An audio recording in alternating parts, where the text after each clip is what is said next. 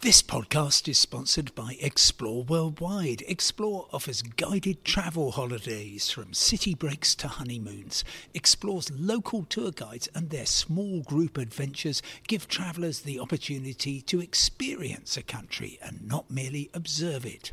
Whether it's a food and drink tour in the hilltop towns of Tuscany or a walking tour in the rice fields of Vietnam, Explore puts their trust in the quality of their local tour leaders so you get a better insight into your holiday destination. Head to exploreworldwide.com.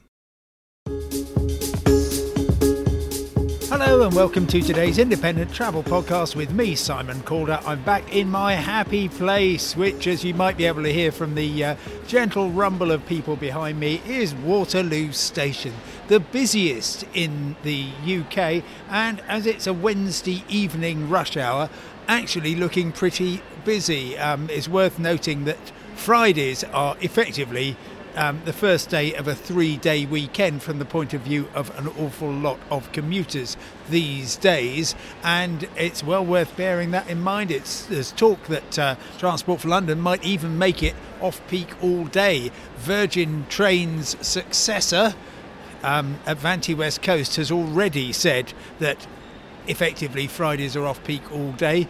Anyway, that's not what I'm talking about today. I'm talking entirely about a subject which has been exercising an awful lot of people, which is passports and the rules for Europe. And I can barely believe that I have to repeat again the rules. I'm perfectly happy to do this. But so far today, I've met 3 people who have missed their holidays because they were not aware of the rules for Europe.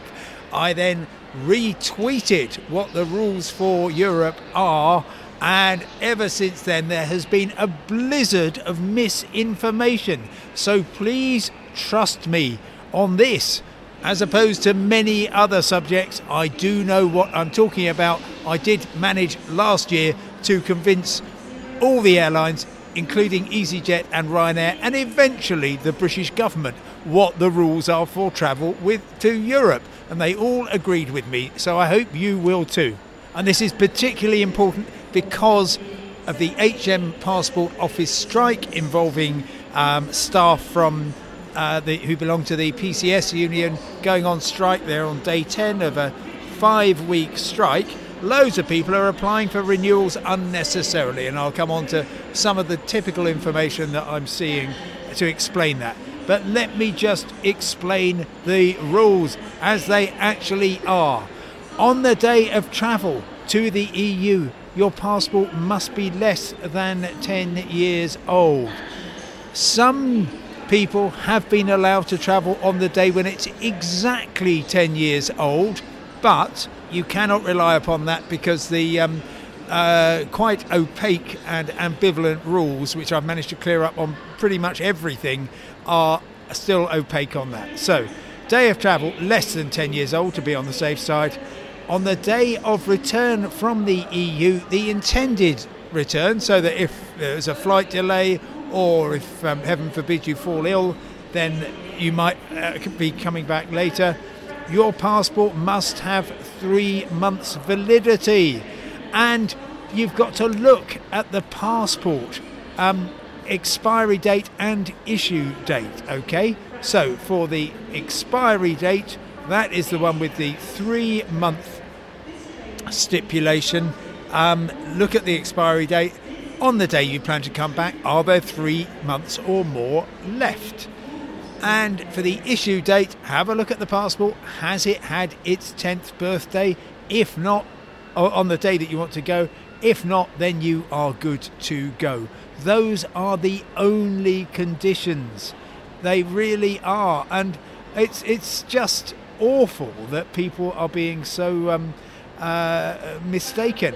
I have, since I tweeted that, I've had people saying, oh no, you've got to have a minimum of 6 months for Europe. No, you haven't. That is a completely made up rule. There is no basis for it whatsoever. The ridiculous UK government advice for a time said 6 months. There was no justification for that whatsoever. and they finally stopped. Thank you. There is no case that your passport is effectively no good for travel to Europe after 9 years and 9 months if it's got extra validity attached, because many of the passports that are around at the moment are valid for more than 10 years, and that's great. They're valid, by the way, up to and including the expiry date for the EU, for the UK. But people are saying, oh no, it's no good to go into Europe after 9 years, 9 months. Yes, it is, as long as there is, it hasn't had its 10th birthday and there is at least 3 months remaining on the validity, the actual validity, not 10 years on from the date of issue if those dates are different. So please stop saying that. And children's passports, this is what really gets me. All children's passports obviously meet condition 1, which is, was this passport issued less than 10 years ago? They're only valid for a maximum of 5 years and 9 months, so they all meet that condition. But scandalously, some travel companies, the UK government, have in the past said, oh no, it expires after 5 years. No, it doesn't. And so it is, and I hope that I've managed to get those squashed. But really, the rules are, I was going to say complicated enough. They are clear, but there is no point in inventing new rules or things that you might have heard or things that you saw online which are not properly sourced. I can give you chapter and flipping verse on all of this. So please, it's really, really important just to understand what the rules are so that you can travel. Here we are. Here's a typical reaction. My daughter's passport expires in July, so we need to renew. We're going away in May. Currently in the passport fast track queue. When I tried last week, the only appointments were in Belfast. Well, that is someone who actually needs a passport. And they are being stopped from getting passports, I suspect, because people are renewing unnecessarily early. It's a miserable old situation. Of course, it all arises from our democratic decision to leave the European Union, but it is a terrible shame that getting on for 7 years after the referendum, we still can't agree what the passport rules are. Well, you heard it from me, and I hope that you will spread the word. Thank you very much indeed for listening.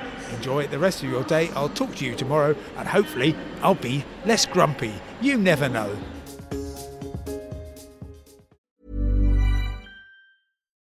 When you make decisions for your company, you look for the no-brainers. If you have a lot of mailing to do, Stamps.com is the ultimate no-brainer. Use the Stamps.com mobile app to mail everything you need to keep your business running with up to 89% off USPS and UPS. Make the same no-brainer decision as over 1 million other businesses with Stamps.com. Use code PROGRAM for a special offer. That's Stamps.com, code PROGRAM.